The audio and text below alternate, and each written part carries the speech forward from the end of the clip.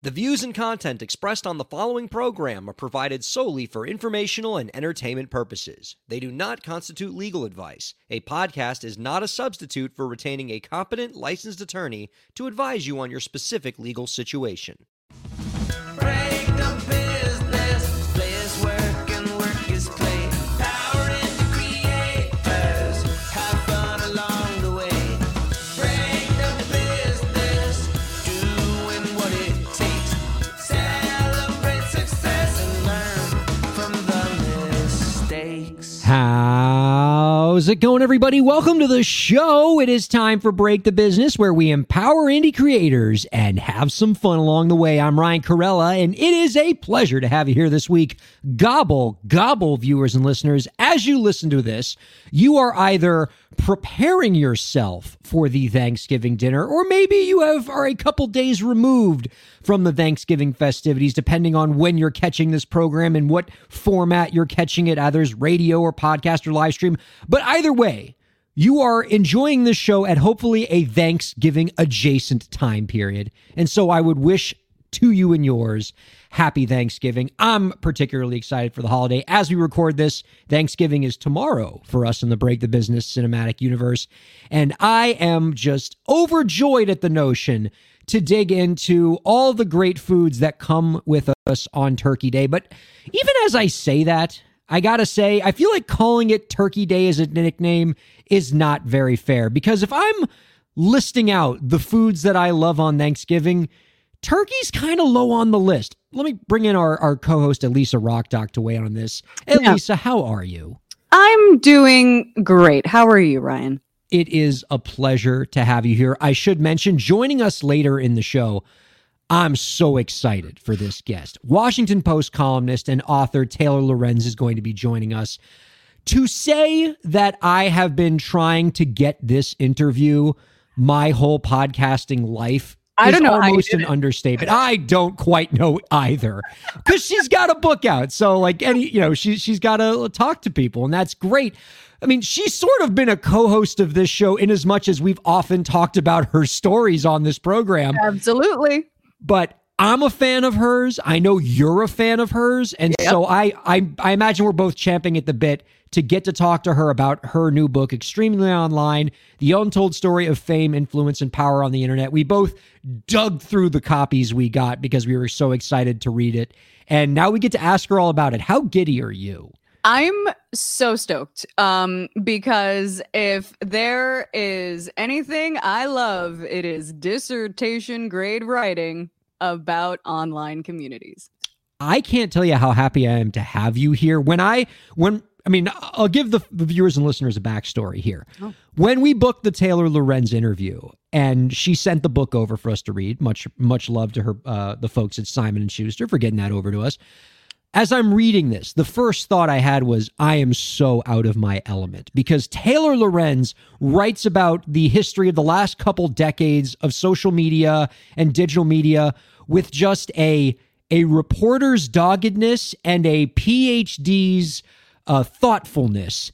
And I'm like, I can't do this myself. I'm bringing a knife to a gunfight. Thankfully, I have a doctor on call, a literal doctor of pop culture on call, who, like, I know understands this language and can speak to this stuff, literally has made it her research interest.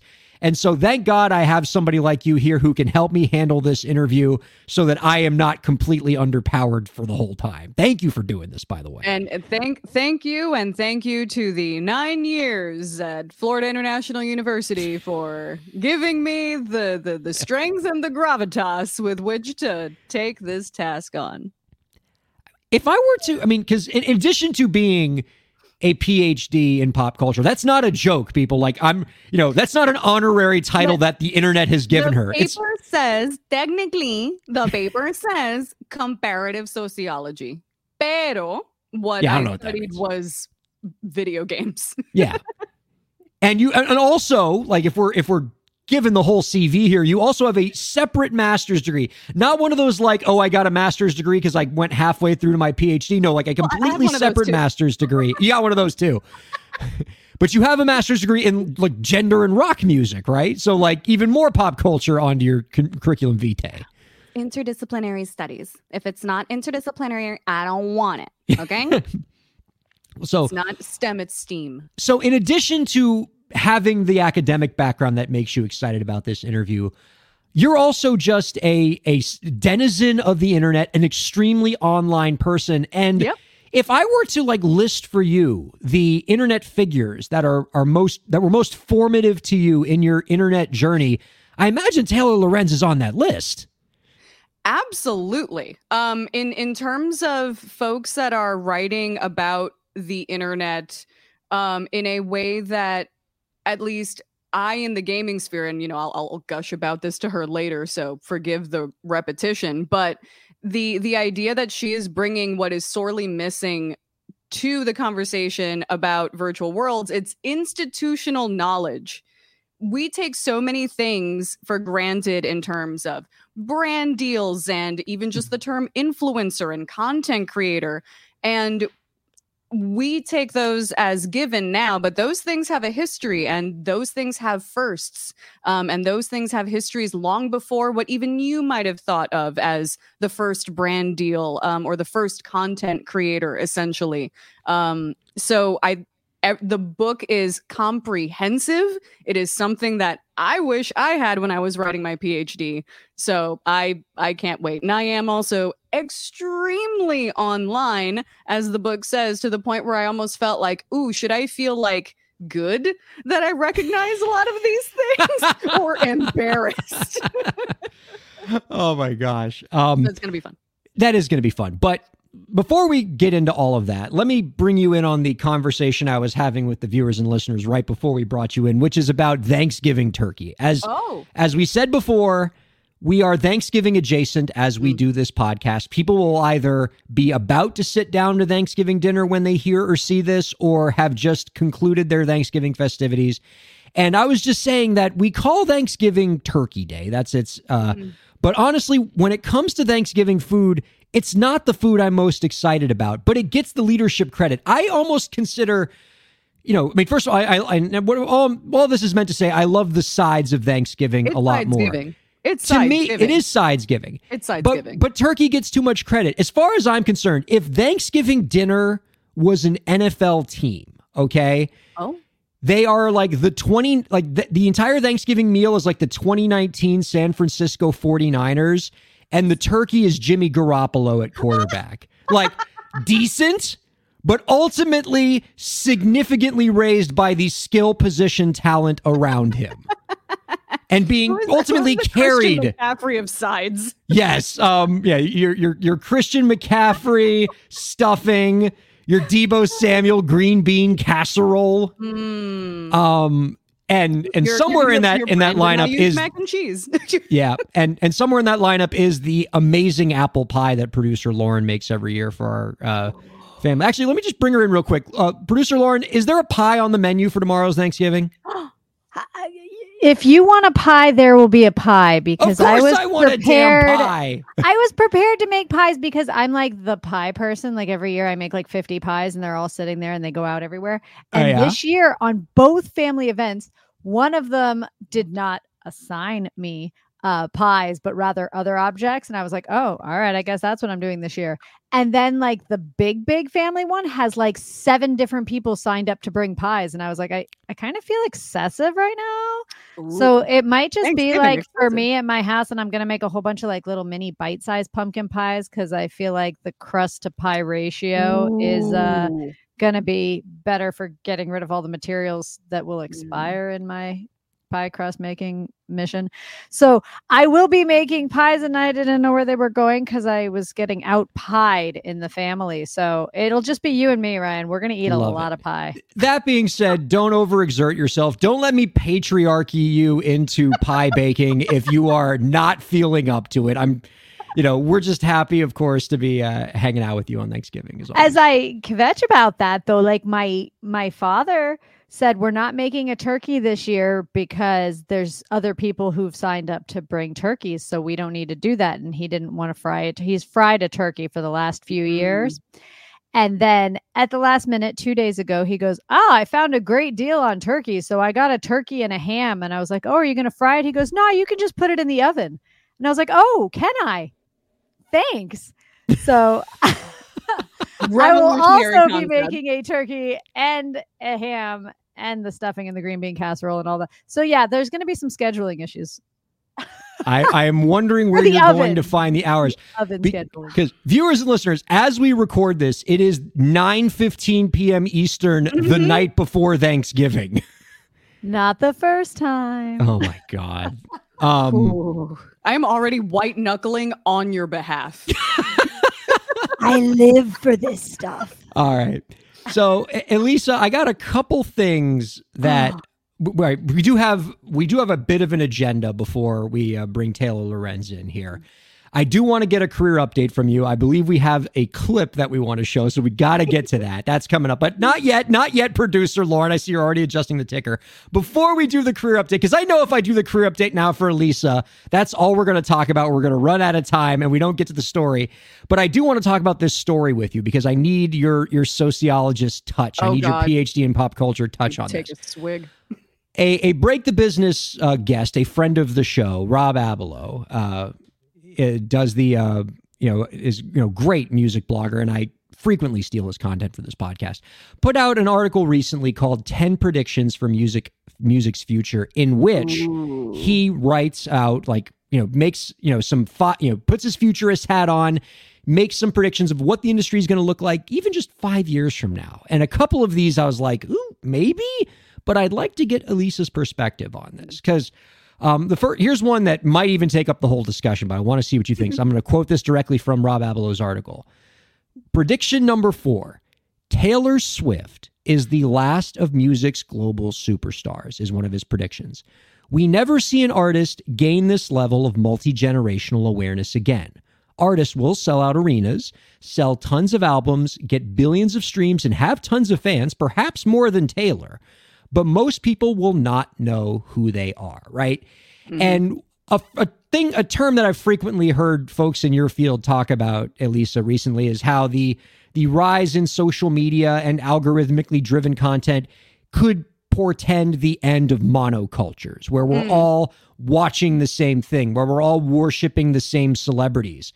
And so if we think that might be happening here, do you think there's any credence to what Rob Abelow is predicting here, that Taylor Swift is the last household name that all households know who they are? It would be interesting. I might say she might be the last American white woman, potentially to have that sway. I fully predict. I kind of see that maybe I would maybe say Bad Bunny, depending on where his career goes, might maybe factor in there potentially. But in terms of this idea that everything is getting so divided, it is absolutely true. I think that there are micro celebrities in terms of content creators, but that also extends to the music industry as well. Everything has become so broken off, and especially things like TikTok algorithms are so tailored to you that you and I, we don't have the same feeds. We don't have the same music taste anymore. Whereas, when we were back in middle school together, we would have probably all listened to the same stuff because we were listening to the same mega mix on Power 96. Shouts to them. But I think you and I actually do have very similar feeds because earlier last week you sent me we both have the same very weird feeds. You sent me a video on TikTok of this young woman who stitched together 12 videos of her singing all of the parts of One Day More from Les Miserables on the automaton. Iconic. And you sent that to me as if I did not already have that on my algorithm. No, your teammate. Well, one, I wanted to wait until all of the parts were done because otherwise it would have been 15 TikToks in a row. But also our Venn diagrams connect in musical theater and parody absurdity. Yep. That is where we both coincide. But who knows, like say for example, right, what you were seeing now is more sort of like blips of celebrity, where the 15 minutes of fame runway is considerably shorter.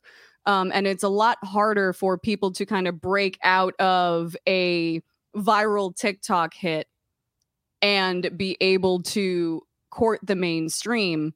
It's going to just, I have no idea where stuff is going to go. And I'm really excited to talk to Taylor about this, because especially with the kind of collapse of X/Twitter, it is very hard for all of us to find one congregative space. We don't have the kinds of like appointment television that we used to, where we'd all like be live tweeting the same episode of Game of Thrones like we used to. It's hard for us to find that kind of community, and it's going to be a lot more isolated, a lot more within friend groups, a lot more contracted. And yeah, people will sell out arenas, but the concert that I'm going to go see that's sold out might not be yours anymore. And I'm excited and scared. And it's interesting that you bring up with the demise of X also means the demise of one place where we get all of our content, where we are all looking at the same bulletin board for what's important. And that can lead to kind of a diffusion of cultures and all of us experiencing things differently. Rob Abelo speaks to that in his article as well by talking about what he calls the great artist unbundling. One of his predictions is, over the next few years, we're going to see a major shift in the artist-fan experience, quote, away from mega platforms that bundle all the artists together as content, be they DSPs like Spotify or platforms like X/Twitter, to artist-centric platforms that bundle each artist's music, art, engagement, membership, and commerce. Most passive consumption will still happen on the mega platforms, but the mega platforms and the majors are going to miss out on the super fan opportunity to basically find one place where you're going to find all of one artist's content, which to me sounds exciting because it can create deeper fan relationships, but it also sounds pretty cyclical, because does that mean we're just all going back to blogs? Literally, you sent this to the group chat. I will say we have had this discussion in the group chat, and my comment was, everybody better, it's going to be a land grab again for personal domain names at some point, because what is going to happen is you have all of your stuff everywhere. Now it's thinking about what your art is, and then bringing all of those distribution platforms under your one domain. And then you just tell somebody, elisamelendez.com, it's all there. They might even just directly sell their music online, because who knows what's going to happen to Bandcamp in a second. Like, things are falling apart at the seams, and the only solution, I think, is for everybody to just take control of your own stuff, of your own distribution. I don't know, to break the business, maybe. I don't know.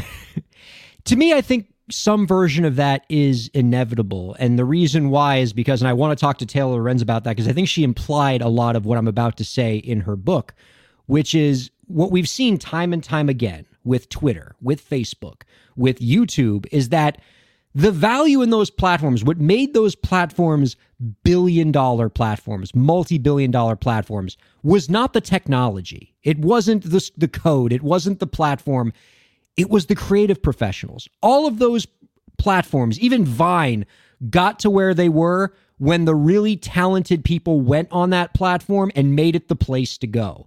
And so you could make an argument that 95% of the value of YouTube, of X, of Twitter, is from the creative people who don't own any of the platform, who own no equity in any of these, massive tech conglomerates. And so it makes sense for them, if the marketplace allows them to take their business to their own piece of real estate, their own website, bring their super fans with them, still have the passive experience on Spotify or X, Twitter, what have you. But the real fan engagement, the real community is going to happen at somebody's .com. Or, talking to Taylor about this, somebody's Discord. Oh, hello. Okay. because that's a whole other thing. I just for one, I'm looking forward to adding you to my web ring sometime soon. We're getting back to that. It's all cyclical, man. It's all cyclical because what's going to happen is somebody at some point is going to be like, Hulu, Netflix, Max, Paramount Plus, can somebody just put all of these channels under one service provider and maybe give me some sort of television guide as to what's on? And just like one fee to pay. Yeah, and just one subscription and I get all of the channels I want, and maybe some I don't. This is going to be so Silicon Valley invents the bus. Absolutely. we're going, it's so frustrating in a way. One other thing that I thought was interesting, just quickly mention it before we get to your career update, because that's what everybody wants. Let's be real.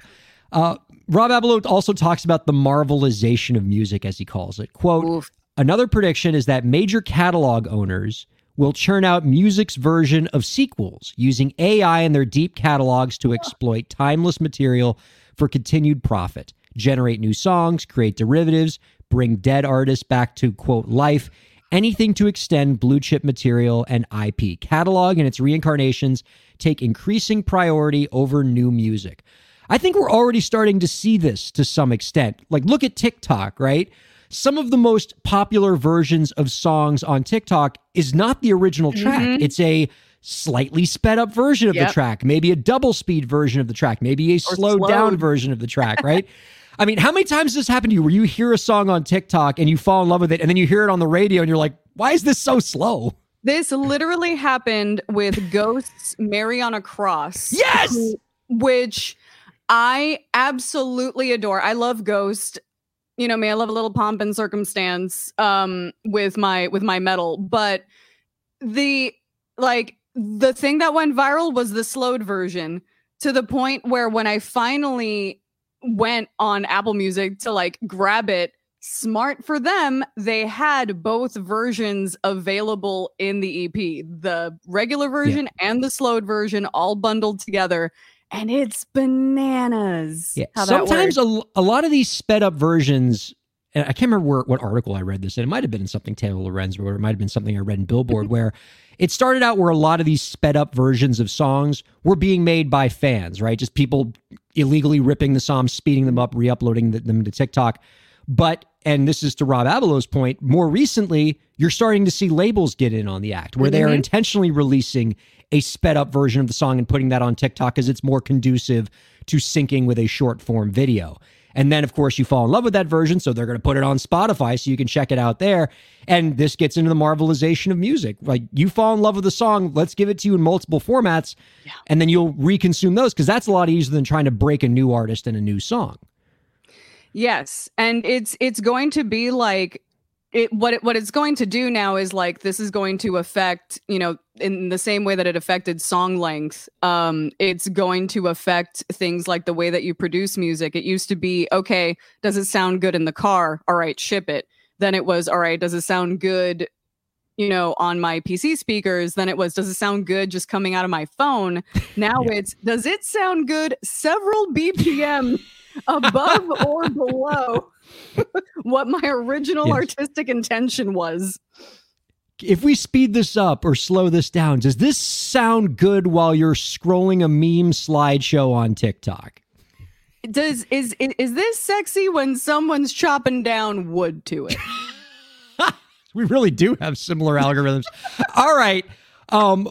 One more quick topic that is absolutely worth discussing before we bring in Taylor Lorenz is Elisa Rockdock's career update. When you are not a PhD in pop culture, you are kind of kicking ass as a voiceover artist, as an actress, as a audiobook narrator, and the listening and viewing public here at Break the Business love hearing about the great stuff you're up to. And you said yourself, you like doing these career updates whenever you come on the show, because they sort of force you to like come up with, to do something cool with your career so that you have something to share with us. I hope I get booked for something. Do you have something cool to share with us? I got booked this morning. Woo! Huzzah! Yay! Yay! And it is for my first on-camera commercial since that one Dunkin' Donuts ad I did like a bajillion years ago. So that's very exciting. It is for a nationally recognized brand, probably under NDA for the rest of it. But as soon as it is available for me to say that I did it, I'm going to be texting everybody. You can tell as soon us. as clips are available. It's a safe space, just between you, me, and the 30 million SiriusXM subscribers. Just, you know, tell us what it rhymes with. That's not revealing anything. Almost. I almost Event did get Horizon. You. It's for the movie Event Horizon. Okay. Yeah. So I believe we also have, because it's been a while since we've done this career update with you, I think we have a clip. We have some footage from another thing that you booked. Let's do this like the Tonight Show. Do you want to introduce this clip? Yes, of course, Ryan. I would love to. So last year, I was able to take part in my first ever kind of major commercial under my recent agent. Shouts to Mary Collins' agency. Love you, gals. And this was a VO commercial that I did. It was a very fun session. It was my first sort of big commercial session, and and I am happy to report that that the food is actually tasty. So not a single lie was said. So who is this for? Because I don't have the ad in front of me. Maggiano's. It is a restaurant. It is an Italian restaurant. It is a chain. We have them here in Dallas. I don't know if, whoever might have a Maggiano's near you. Highly recommend. The bread is free and delicious.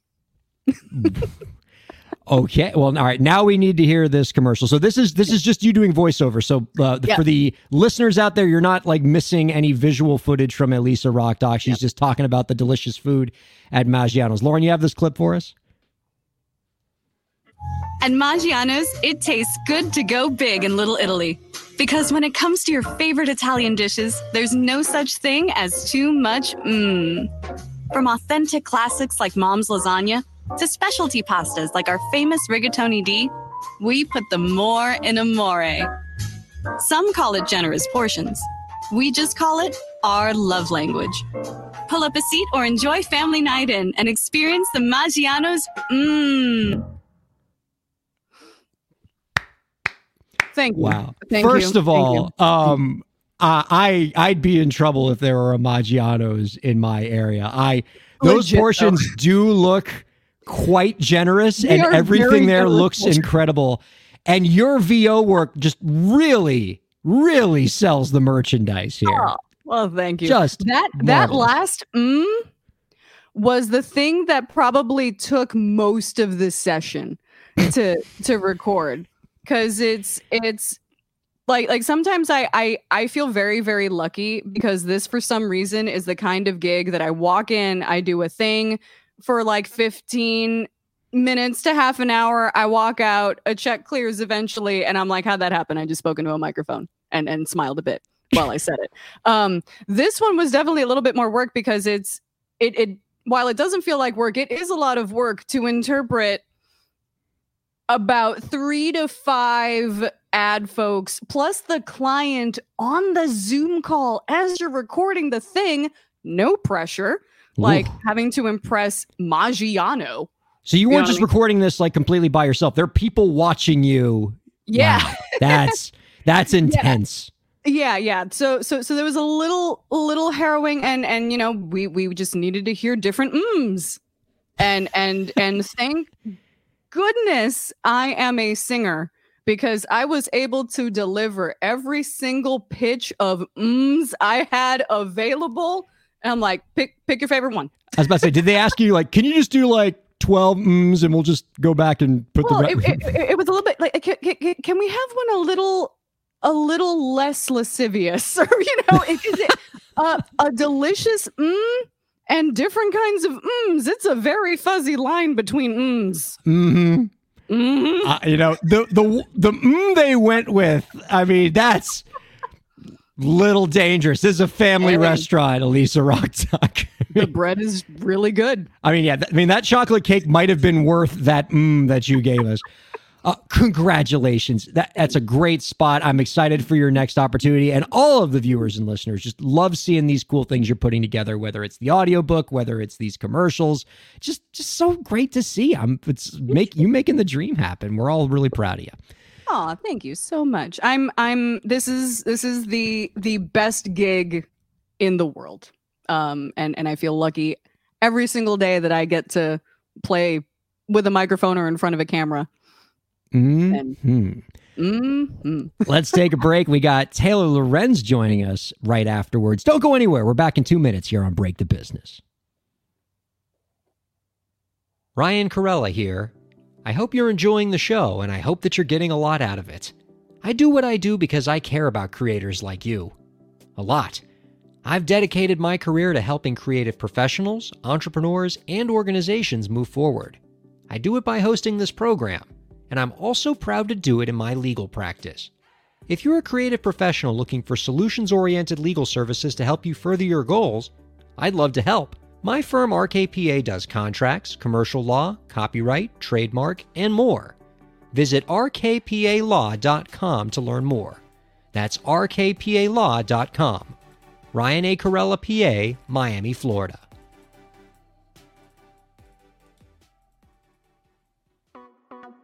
Streaming services for Break the Business provided by LEK Entertainment. LEK Entertainment is a full-service entertainment company offering everything from consultations to full-scale events and productions, including audio and video productions, voiceovers, staged theatrical productions, script and music development, and streaming services. For more information, visit lekentertainment.com. LEK Entertainment wants to help you bring your story to life.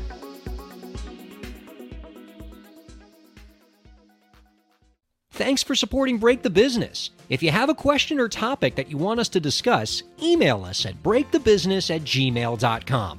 You can follow the host, that's me, on Twitter at RyanKAIR, and you can follow the show at the BTB Podcast. Be sure to subscribe to the show on Twitch, YouTube, and Facebook, and on all major podcast platforms. And now, let's get back to the show. Elisa, I'm looking at the list of the things that each family member of mine is to bring for the Thanksgiving festivities tomorrow. And I noticed my family has been tasked with ice. So if you want to get some, lucky, but also if you want some indication of the amount of faith that the host has in the culinary abilities of my household, just know we were asked to bring ice. Okay. Welcome back to Break the Business, everybody. Ryan Corella here with Elisa Rockdock, wishing all of you a happy Thanksgiving. How are you, Elisa? Great. And already hungry for tomorrow. What is Thanksgiving going to be for you? You got some stuff cooked? Are you ordering in? I hope you're ordering in. That sounds a lot easier. My brother and his sister-in-law are hosting, and I have been tasked with making all of the mac and cheese, but we're doing a stovetop version with a toppings bar. So like a make your own Sunday bar, but for macaroni and cheese, or some like a toasted, butter toasted herbed Ritz crumbs on that mac and cheese, whatever you want. I love it. All right, let us bring out our guest this week. I have only been looking forward to talking to this person my entire broadcasting life. She is the acclaimed columnist for the Washington Post and the author of the new book, Extremely Online: The Untold Story of Fame, Influence, and Power on the Internet, which chronicles the societal transformations brought about by the rise of social platforms and modern internet culture. It's available wherever books are sold, and you can find out more by visiting extremelyonlinebook.com. We are happy to welcome Taylor Lorenz on to Break the Business. Hi, Taylor. Hi, how's it going?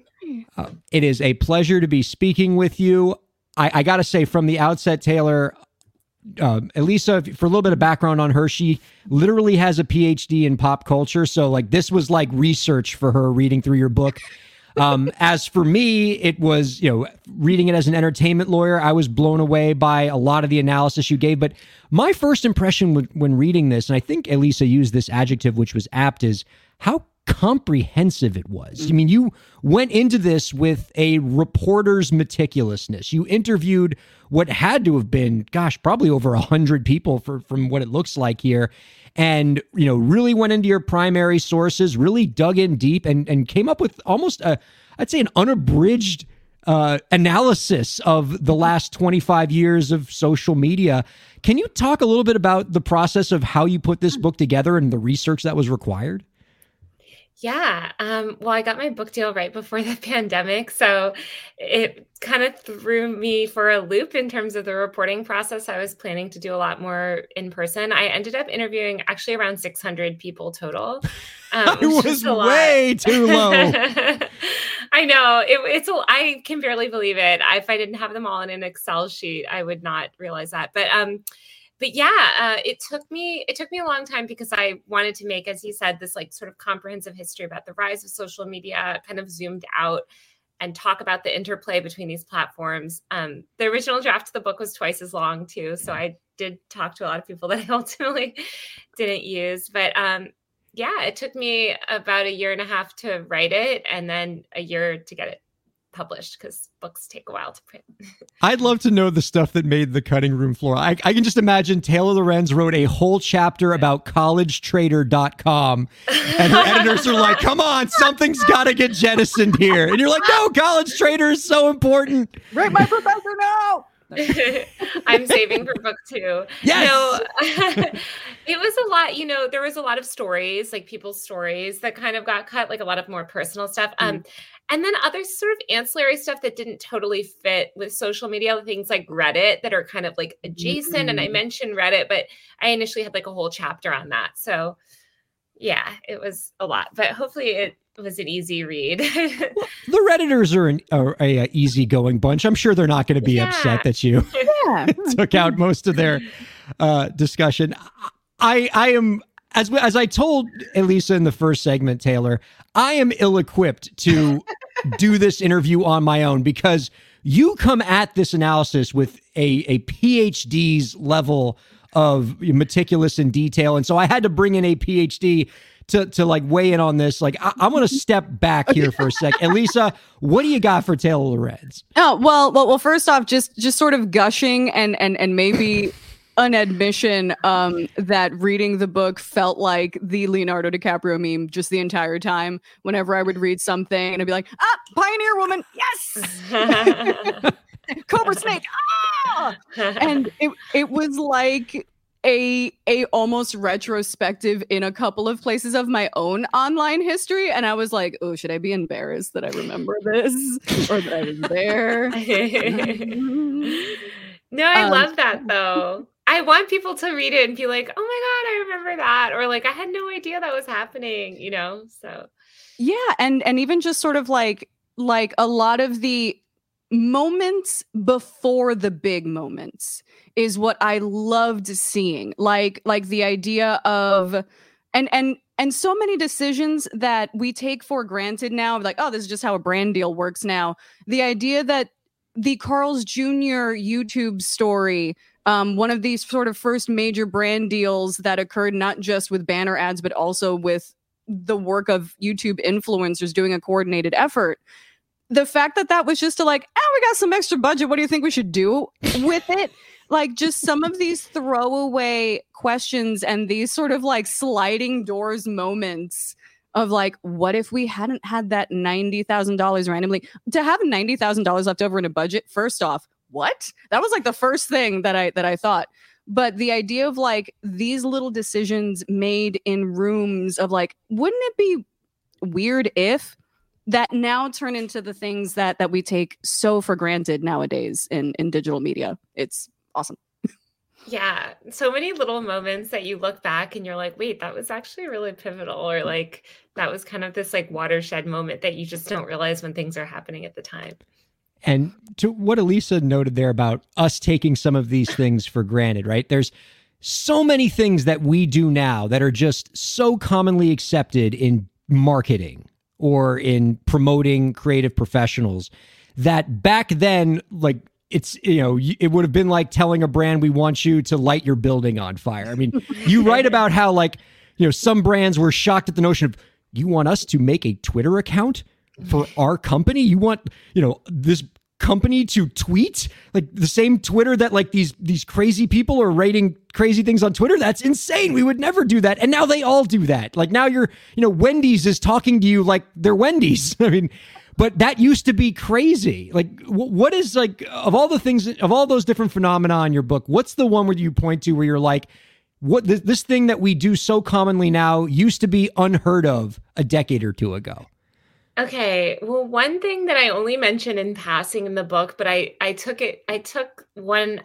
was originally going to be much longer and I took it out and pulled it into a separate piece because it didn't make the final version of everything, but is selfies. 10 years ago, actually, just a couple months ago was when selfie was declared word of the year. And I don't know if you guys remember, but it was like the media cycle. If you go back and read what was written about when people started to take selfies, it is insane. Like you would have thought this was like the death of society. And it's like, and every time like Obama took a selfie, that was a scandal for weeks. And then like anytime a celebrity took a selfie or posted a selfie, there was like an entire Huffington Post article about it. Like, and it was this thing where it was like, everyone's turning into narcissists and it's crazy. And it was just, I thought it was so interesting. One, because the user behavior was pioneered by teen girls actually, and which a lot of things are on the internet. And also just the like freak out and the like takes, like there's this CNN segment on the cell. It's so funny. They're freaking out. And it's like, guys, relax. It's just a front-facing camera. I wanted to point out something that you mentioned too, which is like the biggest, thing that I love about your book as somebody who researched like gender in video games is the idea that we're losing a lot of institutional knowledge. And it's a lot of the institutional knowledge that that also points out that a lot of these sort of formative voices weren't Silicon Valley CEOs. It was mommy bloggers. It was teen girls, it's Tumblr culture. It's like so much of the way that fans interact and, that we interact with media nowadays, all of that was pioneered by young girls and women and other marginalized folks. And you shining a light on that is very, very important because when the history of the internet is written, much like a lot of times the history of video games is still being written, a lot of voices are left out that look like us. So thank you for that. Yeah. Well, as a tech reporter, it's kind of my pet peeve because I think that there's so much focus. I mean, the two books that came out right when mine were like, of course, the big Michael Lewis, Sam Bankman-Fried book and Walter Isaacson's Elon Musk book, which I read pretty much most of both of those. But there's just so much obsession with tech founders and specifically men and this myth of like the great man theory of technological progress. And it's such bullshit. And it's envy that covers like internet culture and especially content creator culture. It was very much not that. And actually those Silicon Valley founders were like very hostile to these creators in the creator industry for years. So yeah, it was fun to kind of try to set the record straight. I do that a lot with my reporting, but now I'm like, okay, it's in a book. Well, let's stay with that for a second, because I would say of the many themes of your book that I found compelling, I think that one was the one that spoke to me the most and spoke to kind of what this podcast is all about the most, which is empowering indie creators and, getting them what they're worth. And I have highlighted and chiseled and circled this one passage that I just want to quickly read because I think it blows me away. And this speaks to what you just said, Taylor. This is from the start of chapter 6. While the mythology around Silicon Valley featured young men who could see the future better than everyone else, what the rise of social media thus far had proven is that nearly all of those young men had been wrong. They had each built a platform with the confidence that it would do one thing better than anyone else, only to be redirected and rescued by a community of creative users. What your book showed us time and time again is that all of these major social media platforms, Twitter, YouTube, Facebook, every single one of them without exception, Vine, got to where they were not because the technology was great. In fact, a lot of times in the early years, the technology was super buggy. It was the creative professionals. All of these platforms became multi-billion-dollar platforms when the creators descended upon them and created content that we all wanted to go onto the platform and watch.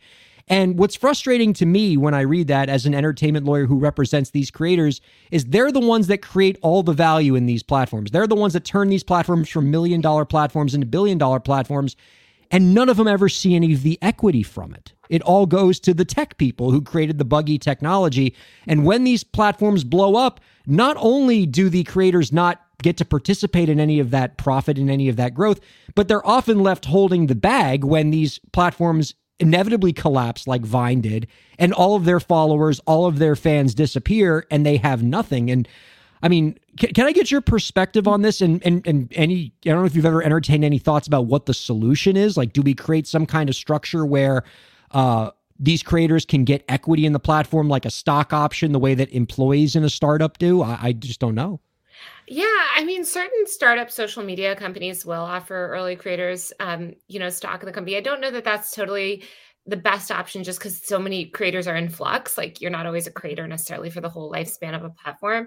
I think, if you ask the crypto people, they think that like blockchain will solve this, whatever. Yeah. I think it's probably tokens more, I don't know about any of that, but I think it's probably more of like a federated model. Like Threads has said that they're going to kind of like have this interoperability, but basically trying to make it so that you're not so locked into specific platforms. Like, I think a lot more journalists are actually paying attention to this issue because of the downfall of Twitter.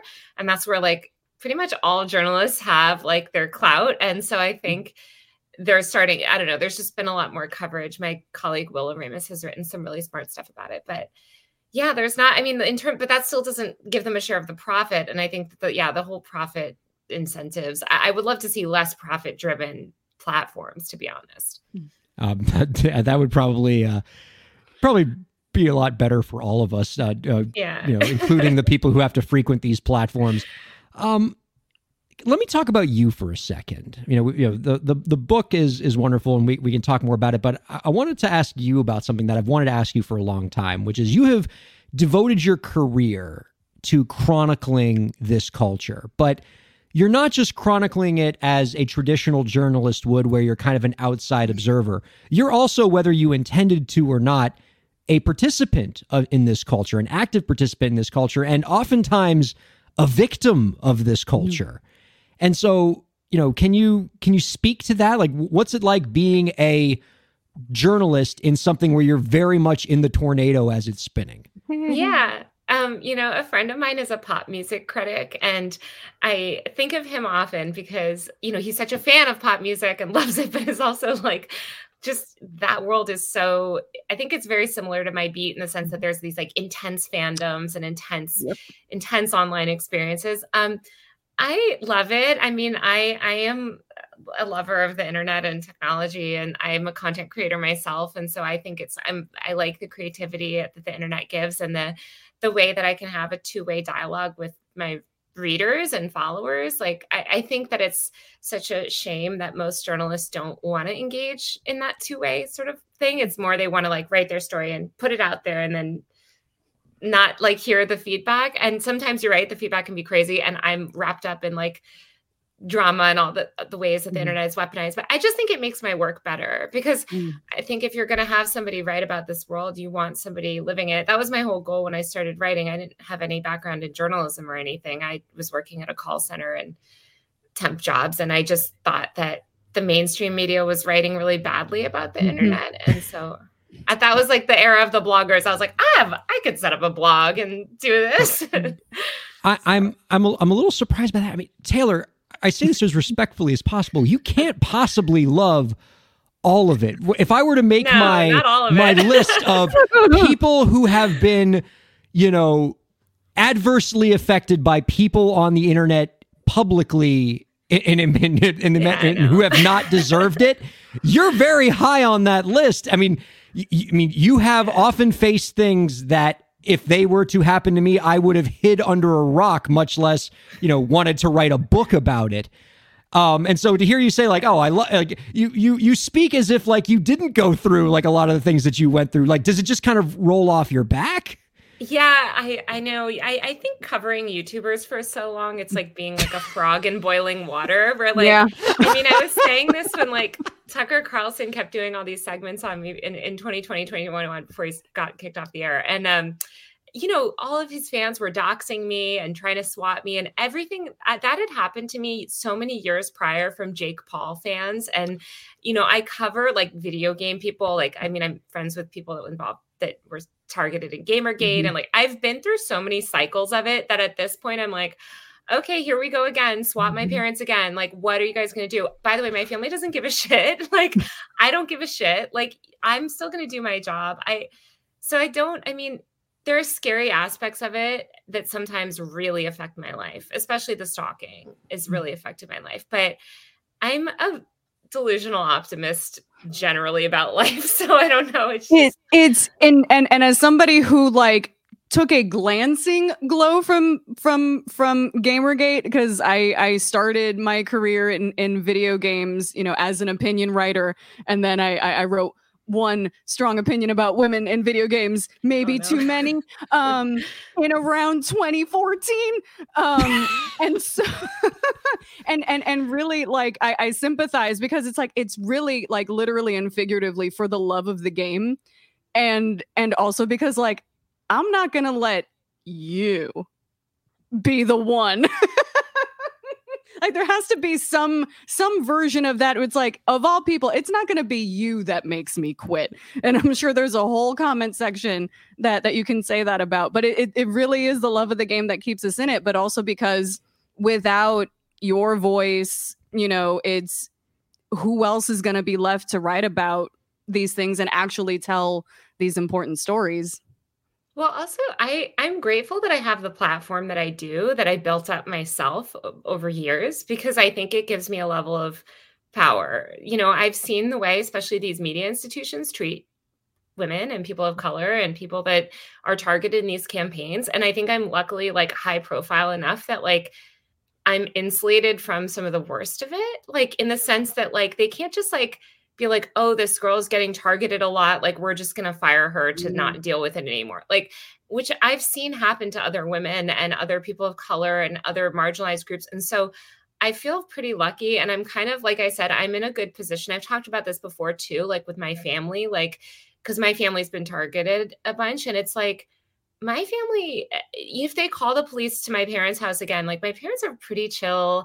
They live in a nice suburban neighborhood. Like it's not as scary as a former colleague of mine whose parents were immigrants, undocumented. And, like, so I'm kind of like, it could be worse. And also, yeah, I think it just gives me a way better understanding and empathy for the people that I cover, because a lot of the people I cover have been through hell on the internet. And the reason I get the stories I do is because they know that I'm not going to fuck it up, because I've been on the other end.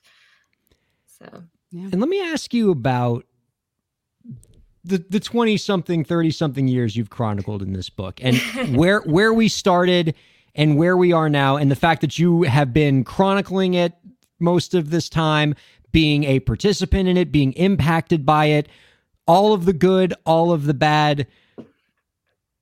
Can you just assess all of it and just, let me ask you, like, help overall, is all of this a good thing overall or a bad thing? Would we be better off if we just didn't have any of the last 25 years of social media?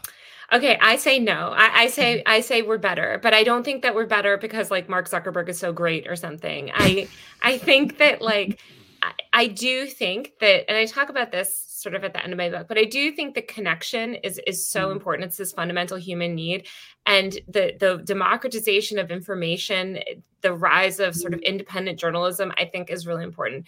The problem is that this whole sort of ecosystem has been so warped by profit and really nefarious incentive structures that we're in like a bad place. Like we're in this weird flux period.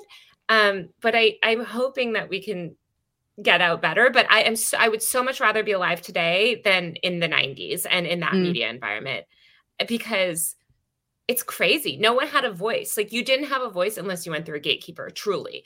And the world today sucks in so many ways, and so many people still don't have voices in the way that they could. But I mean, at least you can go on TikTok, or there's some sense of justice. I was just watching this horrible video of this man harassing this street vendor on the Upper East Side, saying the most racist stuff ever. And I was just like, thank God for cell phones and having, that recording. And again, I think we live in a surveillance state with everyone recording each other. I'm not saying it's all good, but there's just a lot more accountability because of the internet. And I'm grateful for that. Also, way more careers in media for people like me and other people that would have never gotten into journalism otherwise. Now, even though your book isn't a how-to guide for creative professionals, it is, it's very much an independent report, a, chronicling of, the last couple decades in media. I think there are at least some lessons that are implied for creators in the book, perhaps lessons that you can learn as a creator if you read the book, which I recommend all creators do. Can you talk a little bit about, like, if a independent creator came up to you and asked you, like, what are some of the lessons that we should learn from the last 25 years of social media and the internet about how to improve my career over the next 5 to 10 years? What might you tell them? Ooh, okay. The first thing I would say is hedge your bets, because everything is way more volatile than you think. And that's a big lesson that I learned is, like, don't ever put all your chips on one table, I guess it is, like, with one platform, and to be kind of creative. And so just hedge your bets and don't bet on one platform. I mean, so many different things, just like monetize in a smart way. Also diversify your revenue streams as much as possible. And try to do things. I mean, I think, like, the stories of people, I was interested in, like, a lot of the creators that set early trends. Like, I do think that there's value to being early on things. Right now we're in this period, though, where everyone recognizes the value, almost, like, especially young people, they really recognize the value of new social platforms. So you see this, like, rush every time there's a new app, like, is this the next ticket to fame? And, that's not the best way to approach things. Like, I mean, I just say, like, have fun. And if you're not having fun online, then don't do it anymore. It's not worth it. Well, before we do the final question that we ask all the guests, I would like to give Elisa Rockdock another opportunity to come in with one more question so we can benefit from her expertise to get the most out of Taylor's expertise. Gross. No. My sort of thing, Twitch added stories to its app. What are we doing here? Just generally, like, where are we going? Because I'm somebody who is also like dabbled in Twitch, loves TikTok, but everything's trying to become everything to everyone. What are we doing? The stories thing is so interesting, because what it is people wanting more lightweight, ephemeral ways to engage in social media. And tech companies can sort of only understand that through stories. Like, it's like, oh, Snapchat did this one thing in 2016 and now we're all going to do it. And I think it's a lack of creativity, and just the product teams always copying each other at every platform. But yeah, I agree. Enough. We no more stories. Our guest has been Washington Post columnist and author Taylor Lorenz. Her new book, Extremely Online, The Untold Story of Fame, Influence, and Power on the Internet, is available wherever books are sold. Find out more by visiting extremelyonlinebook.com. Taylor, before we let you go, one last question. And I understand this is kind of sort of a repeat of the question I previously asked, but it is what it is, because we got to ask the final question to every guest. So I think you got one. Hopefully, you got one more tidbit for us. As one of my favorite meme accounts on Instagram. Oh my God! So, yes, exactly. One last question: do you have any last tips for the indie creators out there to help them move their careers forward? Oh my God. No, it's a good question. I mean, in terms of creators, I think collaboration is the most important thing. And also, a lot of times you see people doing things that are similar to you. And I see this all the time where people get very territorial and very competitive. I think that's the worst thing to do, because when I started writing about the internet, I found a bunch of other people that were also writing about the internet, and we all help each other so much. I could have not done my job without the girls that I found that do it with me. And so we're at competing publications, but a rising tide lifts all ships. And it's really true. And actually realized that writing my book too. It's like collaboration is so important. So find your people and collaborate, and don't worry about, don't get all competitive too much with each other. We are certainly glad we found you as a person, Taylor. This has been a blast of an interview.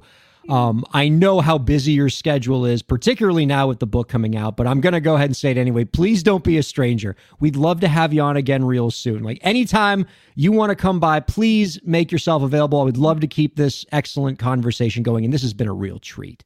Thank you guys so much. I'm a fan and I'm honored to be here. So hit me up anytime. And thanks again and happy Thanksgiving. Did we all get that? I'm a fan. Let's get that printed on as many dust jackets as we possibly can. Again, you can find out more about our guest's work by visiting extremelyonlinebook.com.